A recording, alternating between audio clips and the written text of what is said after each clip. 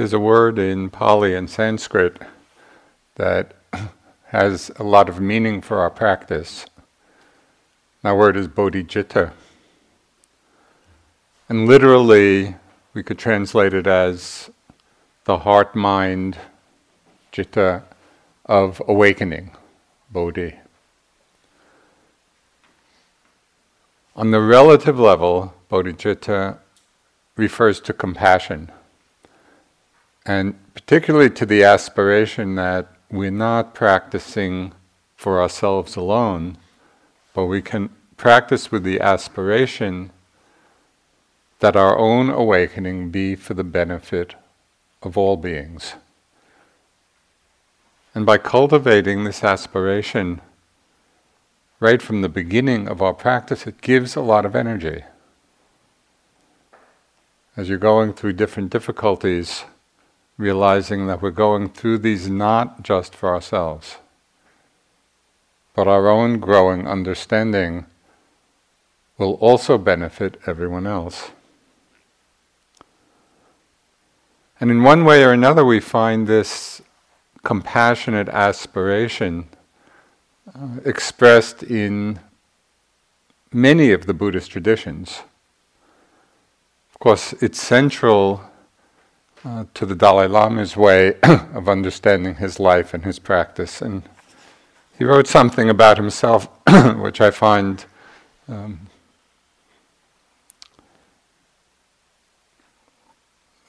I find it? It's particularly endearing. So he said, speaking of my own experience, I sometimes wonder why a lot of people like me. When I think about it, I cannot find in myself any specially good quality, except for one small thing. That is the kind heart, which I try to explain to others, and which I do my best to develop myself. Of course, there are moments when I do get angry, but in the depth of my heart, I do not hold a grudge against anyone. I cannot pretend that I am really able to practice bodhicitta, but it does give me tremendous inspiration. Deep inside me, I realize how valuable and beneficial it is. That is all. So it is endearing. It's, the Dalai Lama who manifests so much compassion. He wonders why a lot of people like him. Well, it's that kind heart. Living with that aspiration to benefit all. And the same understanding is found in the Pali Canon. After the Buddha began teaching, and when the first 60 disciples had become arhants, he sent them forth with this exhortation. He said, "Go forth, O bhikkhus." These are monks who had become fully enlightened. Go forth for the good of the many, for the happiness of the many, out of compassion for the world, for the good benefit and happiness of people and devas. Let not two go by one way. Teach the Dharma, excellent in the beginning, excellent in the middle, excellent in the end. Proclaim the noble life, altogether perfect and pure.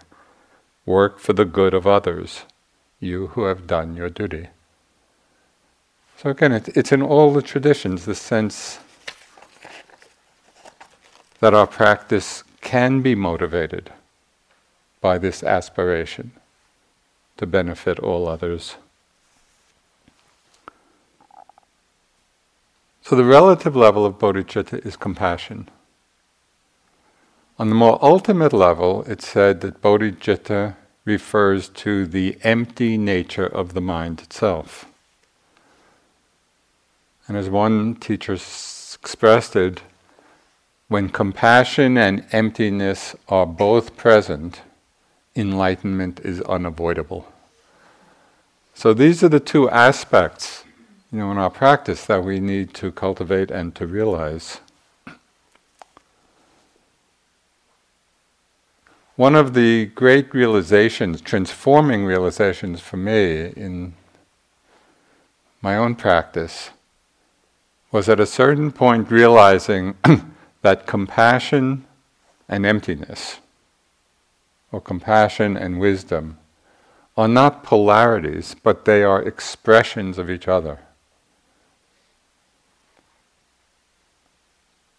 And this is our challenge as people,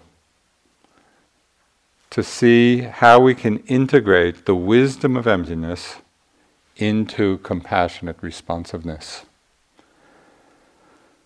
So there's one teaching by the Tibetan master Shabkar, who I think was an 18th century Dzogchen master, and beautiful teachings that have been passed down. There's one verse which he wrote which expresses the unification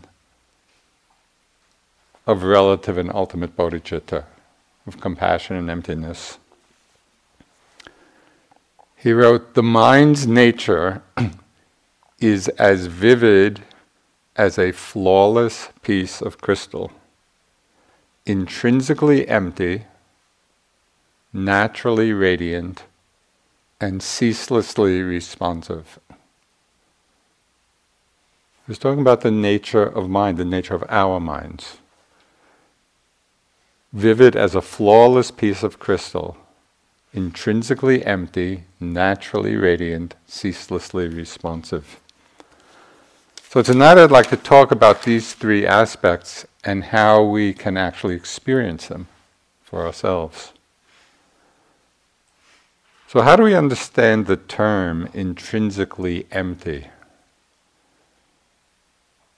In English, the term empty or emptiness is really not that all appealing. You know, sometimes we hear the word empty and we might think of it kind of as a blank nothingness or a gray vacuity. And it doesn't necessarily inspire us, or invite us. But in Pali, in Sanskrit, the word for emptiness is shunyata. And shunyata has many profound meanings in Buddhism. So it's a word with tremendous wealth and depth of meaning. So how can we understand shunyata, or emptiness? There are many, many ways to approach the experience of it. On the very simplest level, we can understand emptiness to mean lack of self-centeredness. Now, usually when we hear the word self-centered, we think of it as being a personality problem. Somebody is self-centered and maybe they should go see a therapist about it. But there's a deeper meaning to that term. It's when we create a felt sense of self to be at the very center of our lives, self-centered. Where our whole lives revolve around this center of I and me and mine. It becomes the reference point for everything that we think, everything that we feel, everything that we sense. It is the felt sense or the idea, the view, that there is someone behind experience to whom all experience is happening. That's the deepest meaning of self-centered.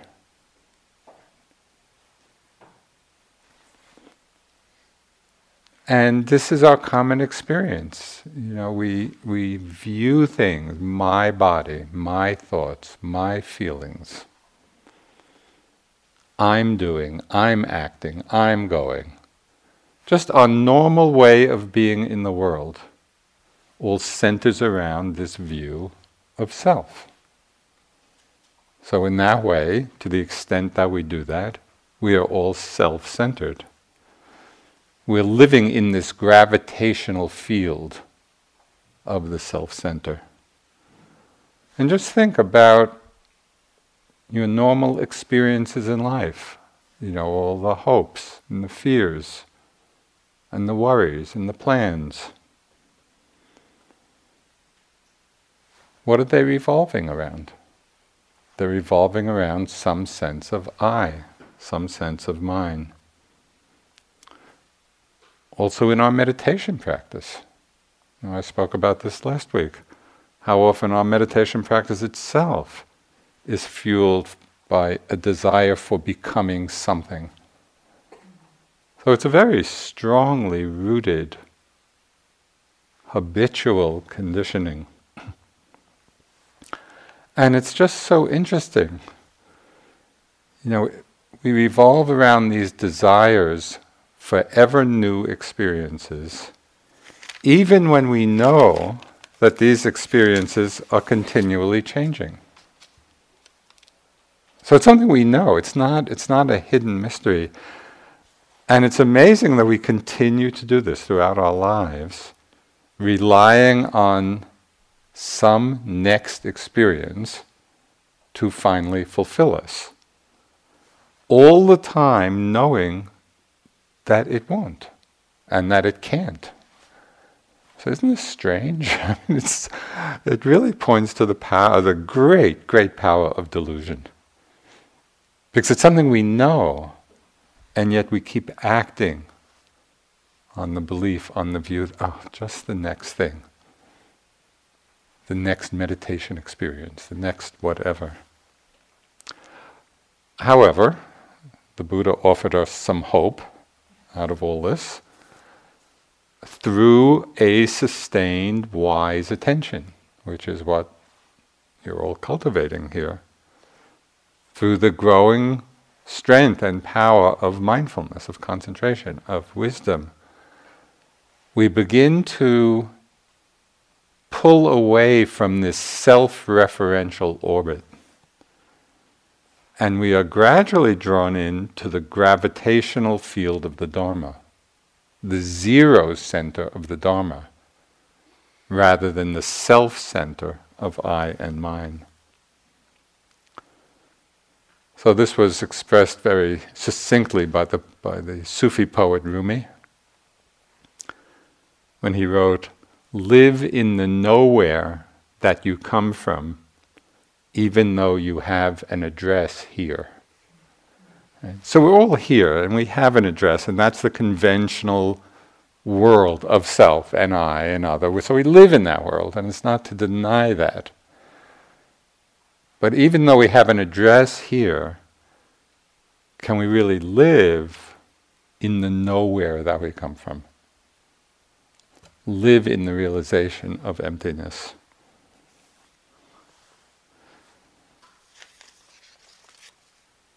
This is the great challenge, to somehow integrate this conventional level of reality with a more ultimate understanding. Well, this is a little teaching from a Tibetan teacher, which I've read many times, but it's just gets right to the point. He said, "It's not that you're not real. We all think we're real, and that's not wrong. You are real, but you think you're really real.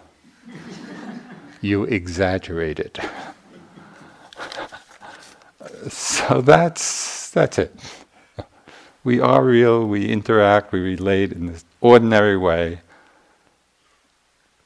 but on another level, we're not really real. And that's what our practice can discover and explore. So we can experience this emptiness of self, and we do experience it in many ways. We can get intimations of it in our ordinary lives. Sometimes people have experiences when they enter into just an effortless flow. And there's something called a flow state, right? And it might be in any kind of activity. It could be in sports, it could be in music, it could be in work, in nature, where due to some conditions we forget about ourselves and we're just in the flow of experience. Things seem to be flowing on by themselves without us and are really much better for that. Right? The flow goes on a lot more easily. So it's to pay attention to that, because even in meditation, you might have experiences maybe sometimes when you're doing walking, and it just seems to be happening by itself. In the sitting, where there's just a flow of effortless mindfulness and no one is doing anything. So we begin to get a sense, a feeling of this emptiness of self. We can become aware or reminded of emptiness of self. We can be reminded of it sometimes by some of our teachers, either by their words or even by their presence. And I had a very striking example of this, although this has happened with many of my really accomplished teachers and masters. But once when Deepa Ma was visiting, and she was this extraordinary woman, yogi, high levels of realization and concentration, and I think I've spoken about her before. She's really quite an amazing being, and just exuding metta and also emptiness. I remember once we were at the retreat center, and she was there for a retreat, and I saw her come in to the hall and bow before the Buddha. And just watching her do that, it was like wisdom bowing to wisdom, or love bowing to love, or emptiness bowing to emptiness. There was such a sense that there was no one there was no self doing that. And so sometimes with people like that, we can really get a feeling or intuit this experience of emptiness. Something I mentioned this morning, which can also lead us into this experience. I know that during the day you practiced it all with this passive voice construction of just things being known moment after moment. If you do practice that and get easeful with it, at first it may be a little awkward trying to figure out what is he talking about. But as you practice it, it's very simple. It's just experiences being known. You might repeat that to yourself, just to kind of get into that groove. Then after a while, it's just happening. And there's no one there doing anything. So then we begin to actualize this experience of emptiness. We begin to see that there is no thing, no entity that the words I or self refer to. We use those words conventionally and they're useful, not suggesting that we drop the words. But when we really look to see what it is that they refer to, we see that it's just a convenient designation. It's like using the word storm. Maybe there's a big summer storm, and rain and wind and lightning and thunder. Oh, there's a big storm going on. But is there a storm? Is there something called storm apart from the wind and the rain and the thunder and the lightning? No, there's no thing called storm. It's just a convenient designation for this coming together of different conditions. Looked at closely, the term self, which we can use, nothing wrong with using the word. But when we look closely, we see it's simply a convenient designation for the changing weather pattern of these mental, physical elements. We could just see all of our experience as changing weather systems. And sometimes it's a bright, clear, sunny day, and sometimes it's a big summer storm, and sometimes the black flies are out and annoying us. And it's just changing weather conditions.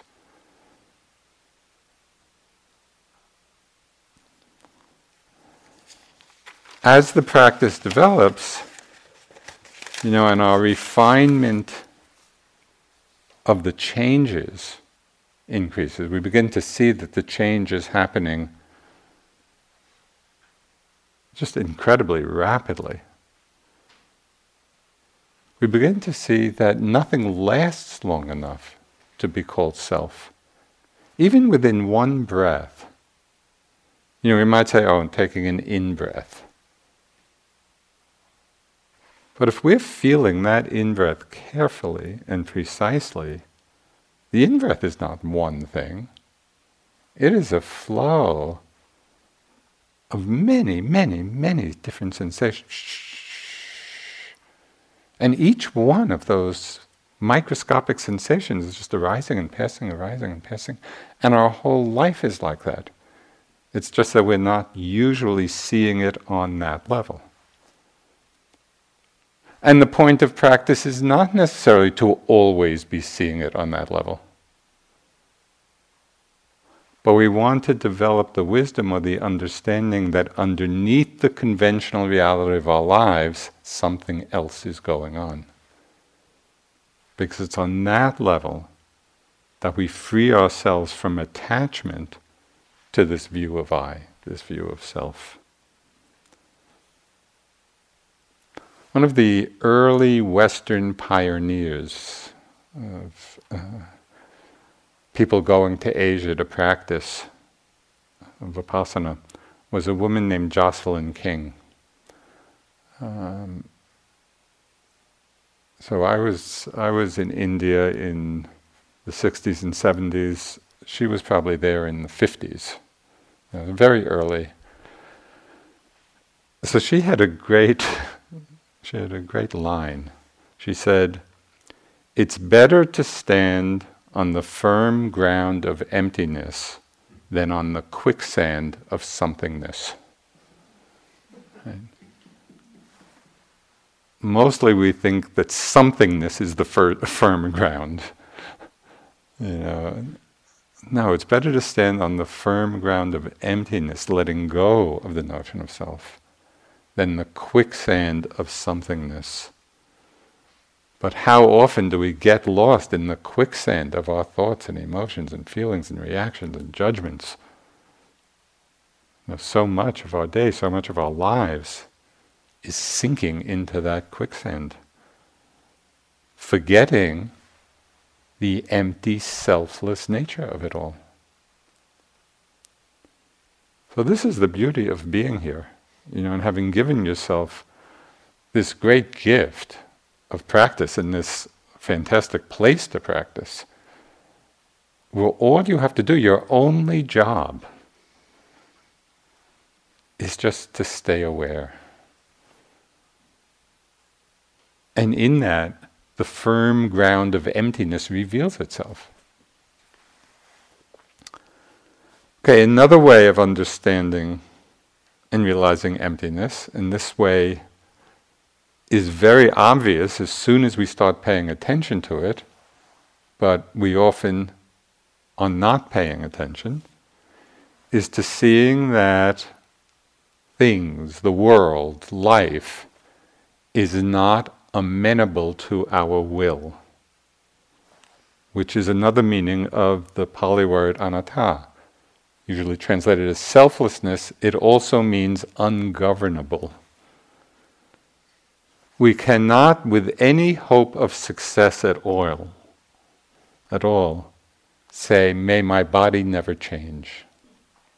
May my body not age. May it never grow ill. May I only have pleasant mind states. it's so obvious that everything is arising due to causes and conditions, not because we want it or don't want it to be a certain way. If things were amenable to our will, let me always be healthy, let me always feel good, let me always be happy. But it doesn't work like that. And this is the meaning of anatta. This is another meaning of emptiness of self. It's ungovernable. And ungovernable means it's not subject to our will. It doesn't mean that there are not causes and conditions for things to arise. And so to live in harmony in the world, and actually to fulfill our aspirations, is to understand, well, what are the causes and conditions for the mind to be happy? And this is the great gift of the Buddha's teaching. He figured all this out, which is quite astounding. Through his own awareness. It's like he mapped the mind, he mapped the heart. He said, these causes and conditions lead to suffering. These causes and conditions lead to worldly happiness. These causes and conditions lead to awakening, to enlightenment. And he didn't say, just believe this. He said, try it out, see for yourself. So this is the great gift of understanding this meaning of emptiness. Seeing the importance of understanding the causes and conditions necessary for fulfilling whatever aspirations we have.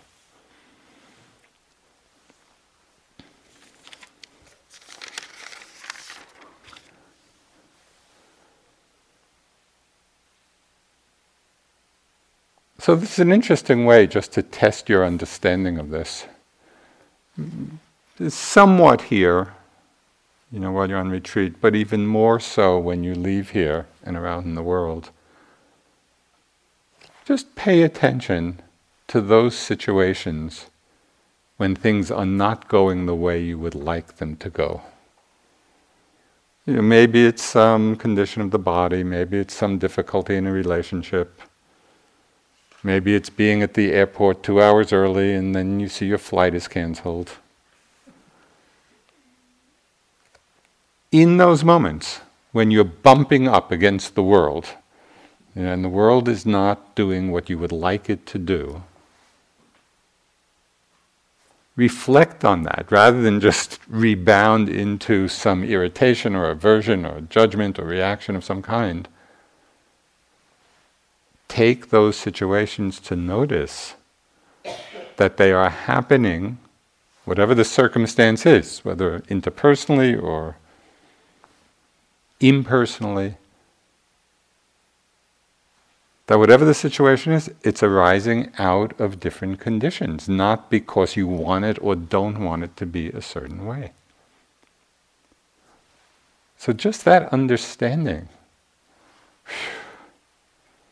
there's a sense of ease, there's a sense of relief. Because the more we understand this particular meaning of emptiness, that things are not amenable to our will, but arise out of the appropriate conditions, we let go of the illusion of control.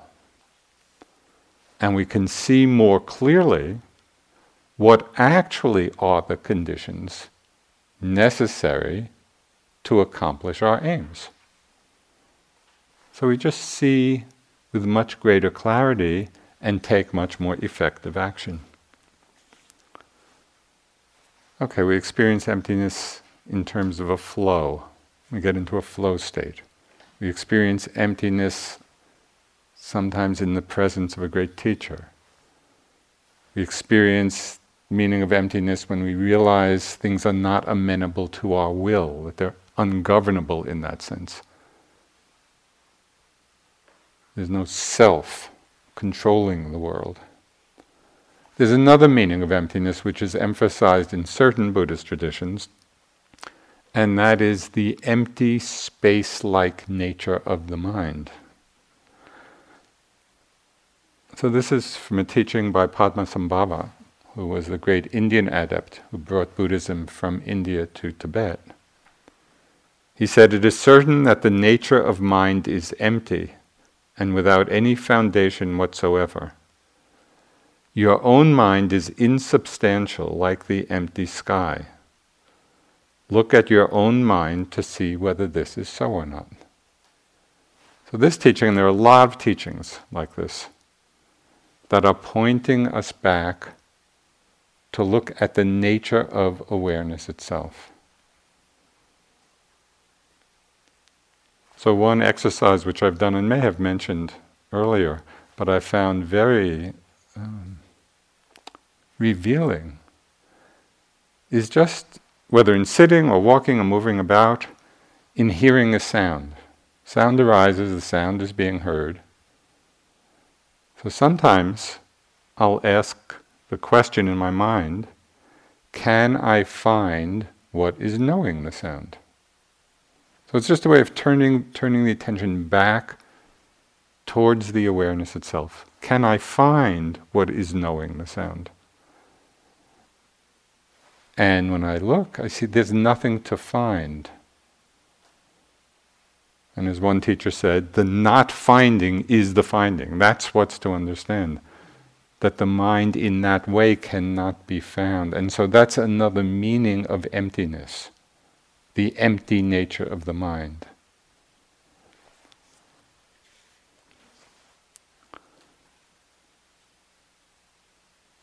But it's really important here, and we need to take care not to create some idea of emptiness, not to create some concept about it, and then get attached to the concept.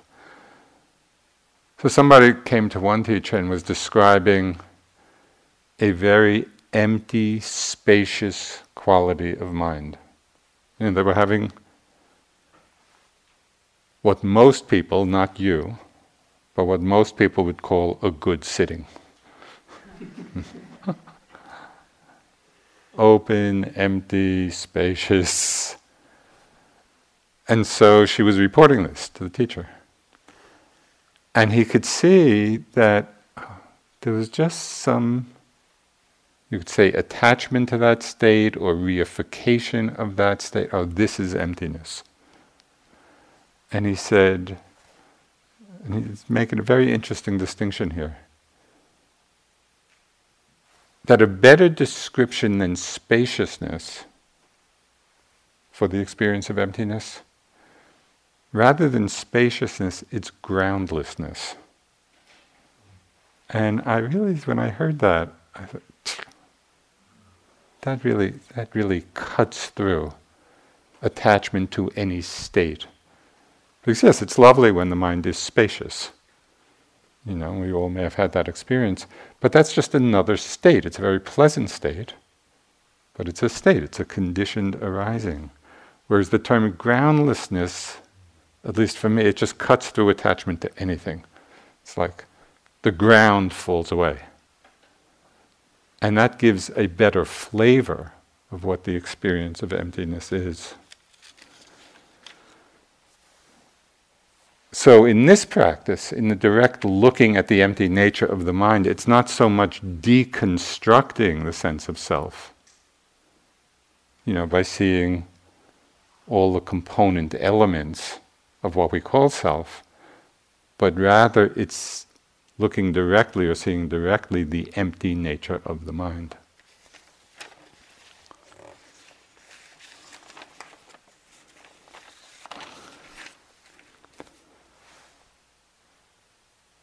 Okay, the mind is vivid like a flawless piece of crystal, intrinsically empty. But it's not just empty. Shabkar went on to say, intrinsically empty, naturally radiant. That's another aspect or quality of the mind. And radiant here means this innate capacity of the mind to know, the capacity of awareness. So as I mentioned, I think maybe this morning, the cognizing power of emptiness. That it's not just empty space, that the mind actually has the capacity to be aware. Buddhadasa, the great Thai master of the last century, he said, we should really call mind emptiness because of its space-like nature, but because of the awareness faculty, we call it mind. Okay? So this is important. The mind is not just empty space. It has this knowing, aware quality. So this union of emptiness and awareness, this is an important understanding. The nature of the mind is this union of emptiness and awareness. It was expressed in the first lines of a book I came across. The title of the book, I was just in a bookstore, and I came across this title, The Nothing That Is. So I didn't know what the book was about, but the title was so, The Nothing That Is, that sounds really Buddhist. It turns out that the book by Robert Kaplan is a history of the number zero.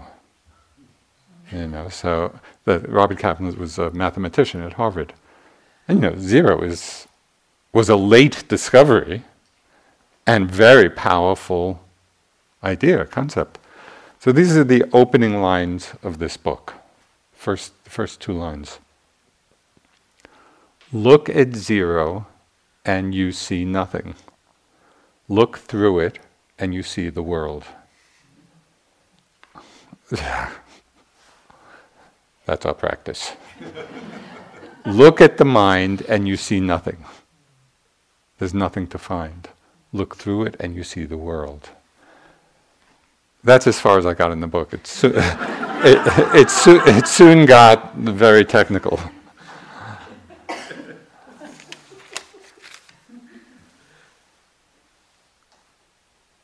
What's important in this realization is that this nature of mind, this union of emptiness and awareness, is not something we have to get. This is the nature of mind. It's something we need to recognize and come back to as we free ourselves from the hindrances, free ourselves from delusion. We let go of all our various and subtle attachments. So realizing this really can change the way we practice. Instead of practicing with an ambitious striving to get something, we're realizing the nature of the mind is already empty and already aware. But we don't always see that. Why? The Buddha said it very directly. He said, luminous bhikkhus is the mind. It is defiled by incoming defilements. Luminous is the mind. It is freed from incoming defilements, or visiting defilements. The important point here is that the defilements which obscure the mind are not intrinsic to the mind. They're visitors. They come when the conditions are there. So if we learn how to recognize,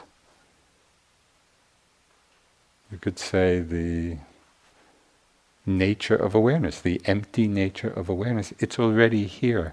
And sometimes in my practice, especially when I would find myself caught up in striving, in one way or another, it could be very obvious, sometimes really subtle, sometimes just kind of leaning into the next moment.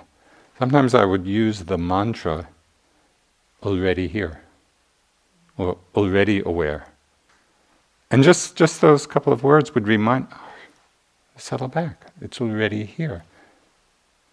I simply need to be aware of what's arising, not to get something. And the whole system relaxes.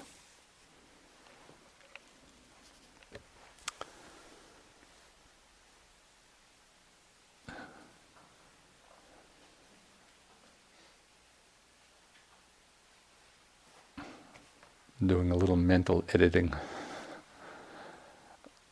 So one image that describes this movement from delusion to awareness is the image of ice and water. Ice is hard, it's frozen, it's solid.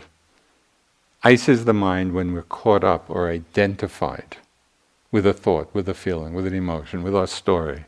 And you can feel that sense of contraction when we are lost, when we're identified with the movies of our minds.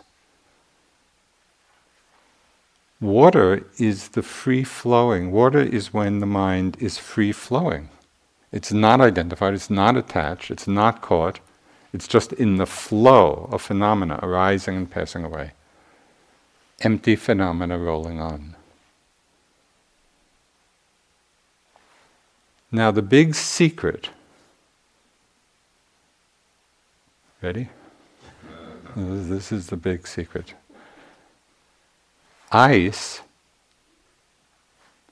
Water is nothing other than melted ice.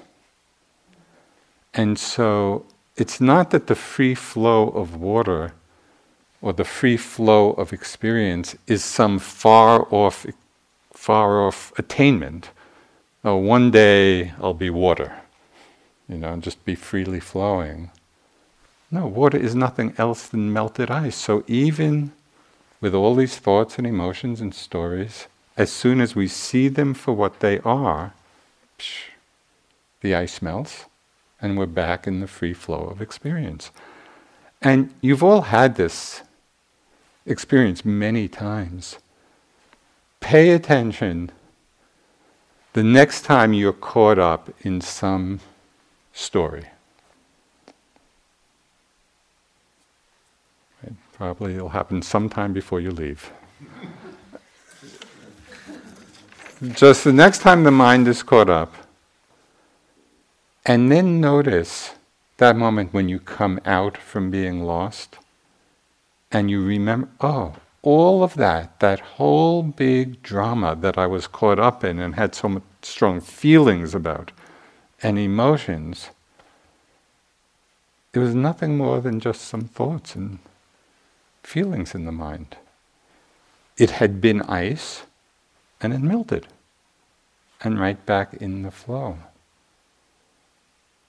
It's just so amazing, the power of unnoticed thoughts. When we're not aware that they are just a thought, we are lost in the movies of our minds. We are living in this mind-created world. And then we wake up from it. It's like coming out of a movie theater. We may have been totally involved in the story of the film, and then you step out of the theater and that sense of, it's like the mind enlarges.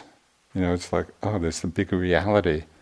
And you realize nothing that was in the movie theater was really happening.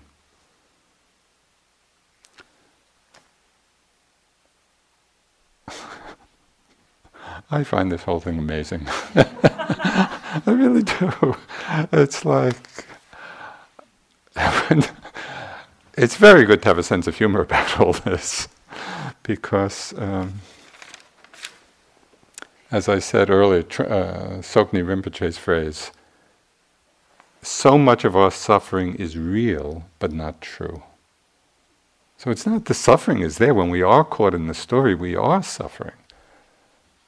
But the potential for freedom is always there. And it's not 20 years down the road. It's right in this moment of just seeing what's happening. It's like being in a prison cell where the door is always unlocked. At any moment we can step out. There's nothing keeping us there except our not seeing.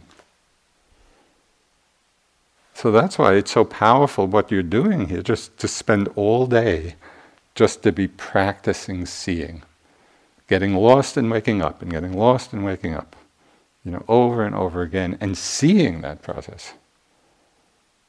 It's tremendously liberating.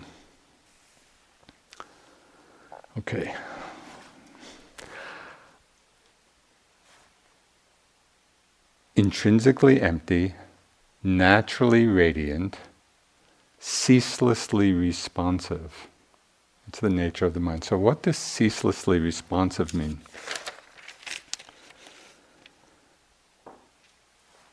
In the open, empty awareness, there is a natural and spontaneous, compassionate response to the world and to people around us. It's like water flowing down a mountainside. The water will find the most direct way, which doesn't always mean straight down, but according to the contours of the land, the water will find the shortest way down the mountain. As we move out of the self-centered, the orbit of the self-center, into the gravitational field of the empty center, the gravitational field of the Dharma, of emptiness, we find that there is a spontaneous responsiveness to situations, and we begin to have a very active engagement in the world, responding to the suffering that's there, to the suffering of beings, our own and others, in a much more open and compassionate way. We begin to respond in whatever way seems appropriate and in whatever way is possible. So this can show itself and does show itself in many ways in our lives. And it's beautiful. It's a beautiful part of our unfolding practice to see in ourselves and in others a growing, compassionate response to different situations. So there's one story of Aung San Suu Kyi, the Burmese leader, when she was under house arrest, which was for 17 years or something like that. She was having an interview with an Australian newspaper, and the journalist said, "Don't you want to bring the generals down?" And she replied, "No, I want to bring them up." I mean, here were people, who were doing terrible things in the country. And yet her response, her compassionate response to that situation, no, I don't want to bring them down, I want to bring them up, I want to elevate their understanding. Sometimes the responsiveness can manifest in very small ways. The emptier we are of self-reference. It may be small gestures of friendliness, or of kindness, or of generosity. We shouldn't overlook these very small moments in our lives. The Dalai Lama said, "I try to treat whoever I meet as an old friend. This gives me a genuine feeling of happiness. It is the practice of compassion." It's such a simple statement. I try to treat everyone I meet as an old friend. So then we think of our own responses to everyone we meet.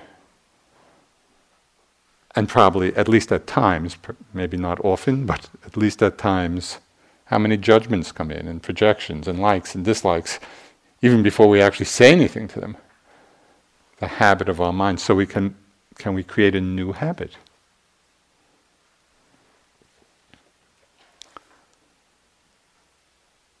Compassion can also manifest, as times of great courage or determination.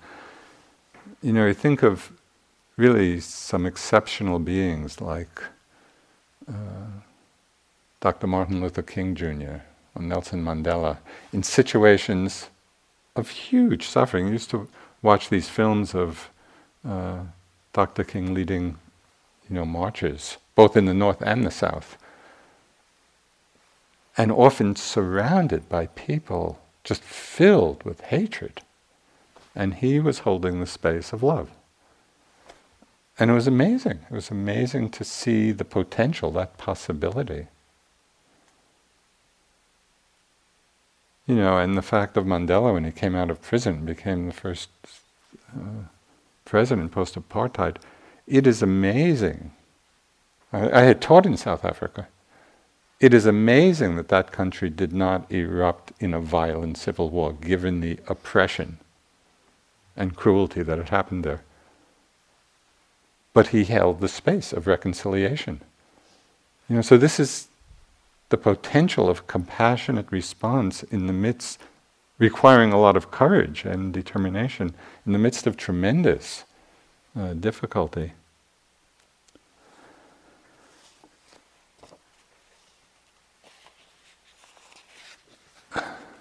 There's a teacher in California. His name is Lou Richmond. And some years ago, he contracted a terrible disease. It was viral encephalitis, which I'm not even exactly sure what it is, but it was some brain virus. It was terrible. He was really on the verge of death. He was in a coma for 2 weeks.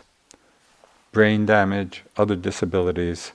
And he said it took him 3 to 4 years to recover from this illness, and many people don't.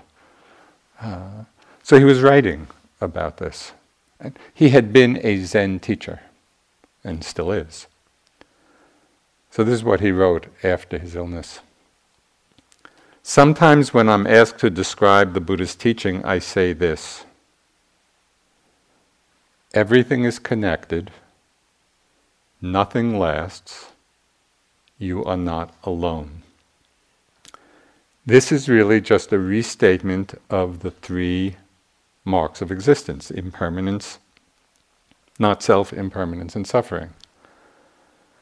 I don't think I would have expressed the truth of suffering as you are not alone before my illnesses.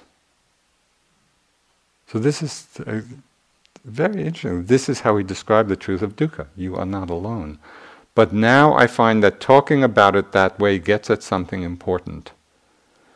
The fact that we all suffer in one way or another and at different times means we are all in the same boat.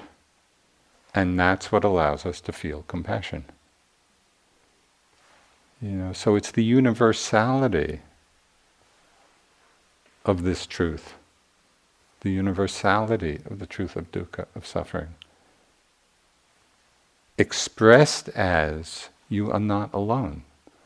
And when we remind ourselves of that, it really opens the heart to compassion for ourselves and for others.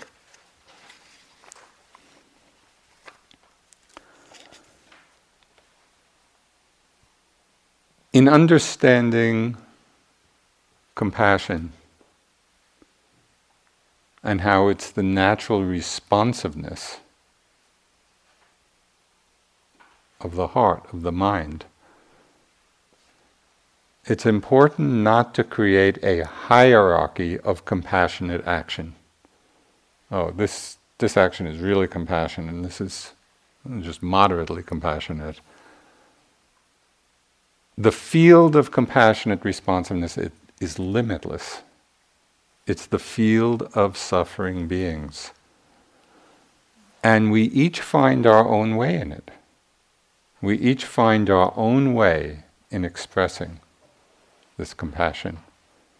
Sometimes it might be active engagement with the world. Sometimes it might mean sitting in a cave for 20 years, practicing to awaken with the aspiration for the benefit of all. And if you don't want to sit in a cave for 20 years, you could sit here for 20 years. That could be as compassionate an action as being on the front lines of social action. There's no hierarchy. And think of the Bodhisattva. How many lifetimes did he spend as a solitary renunciate? And you could just imagine his parents, relatives, people say, what is that guy doing? He's just selfish, sitting in a cave, by himself for all these years.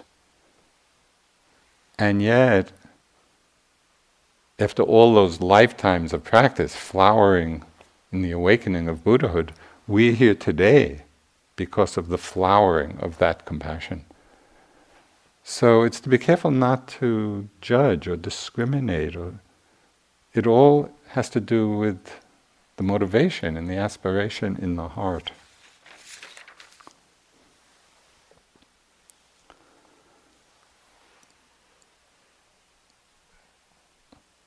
The mind's nature is vivid as a flawless piece of crystal, intrinsically empty, naturally radiant, the aware quality, ceaselessly responsive.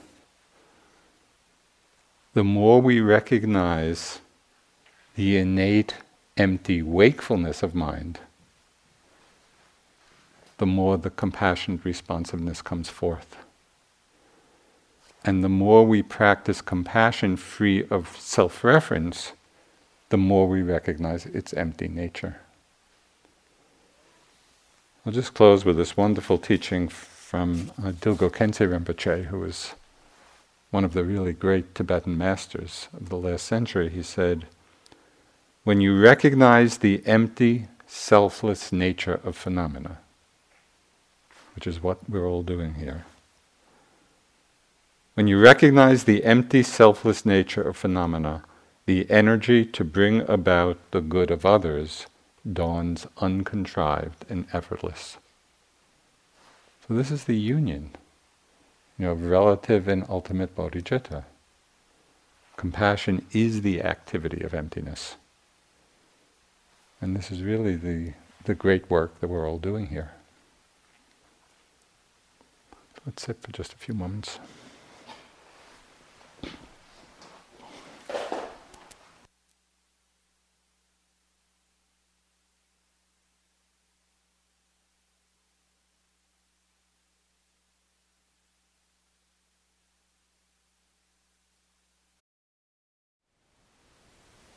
Thank you for listening. To learn how you can support the teachers and Dharma Seed, please visit dharmaseed.org/donate.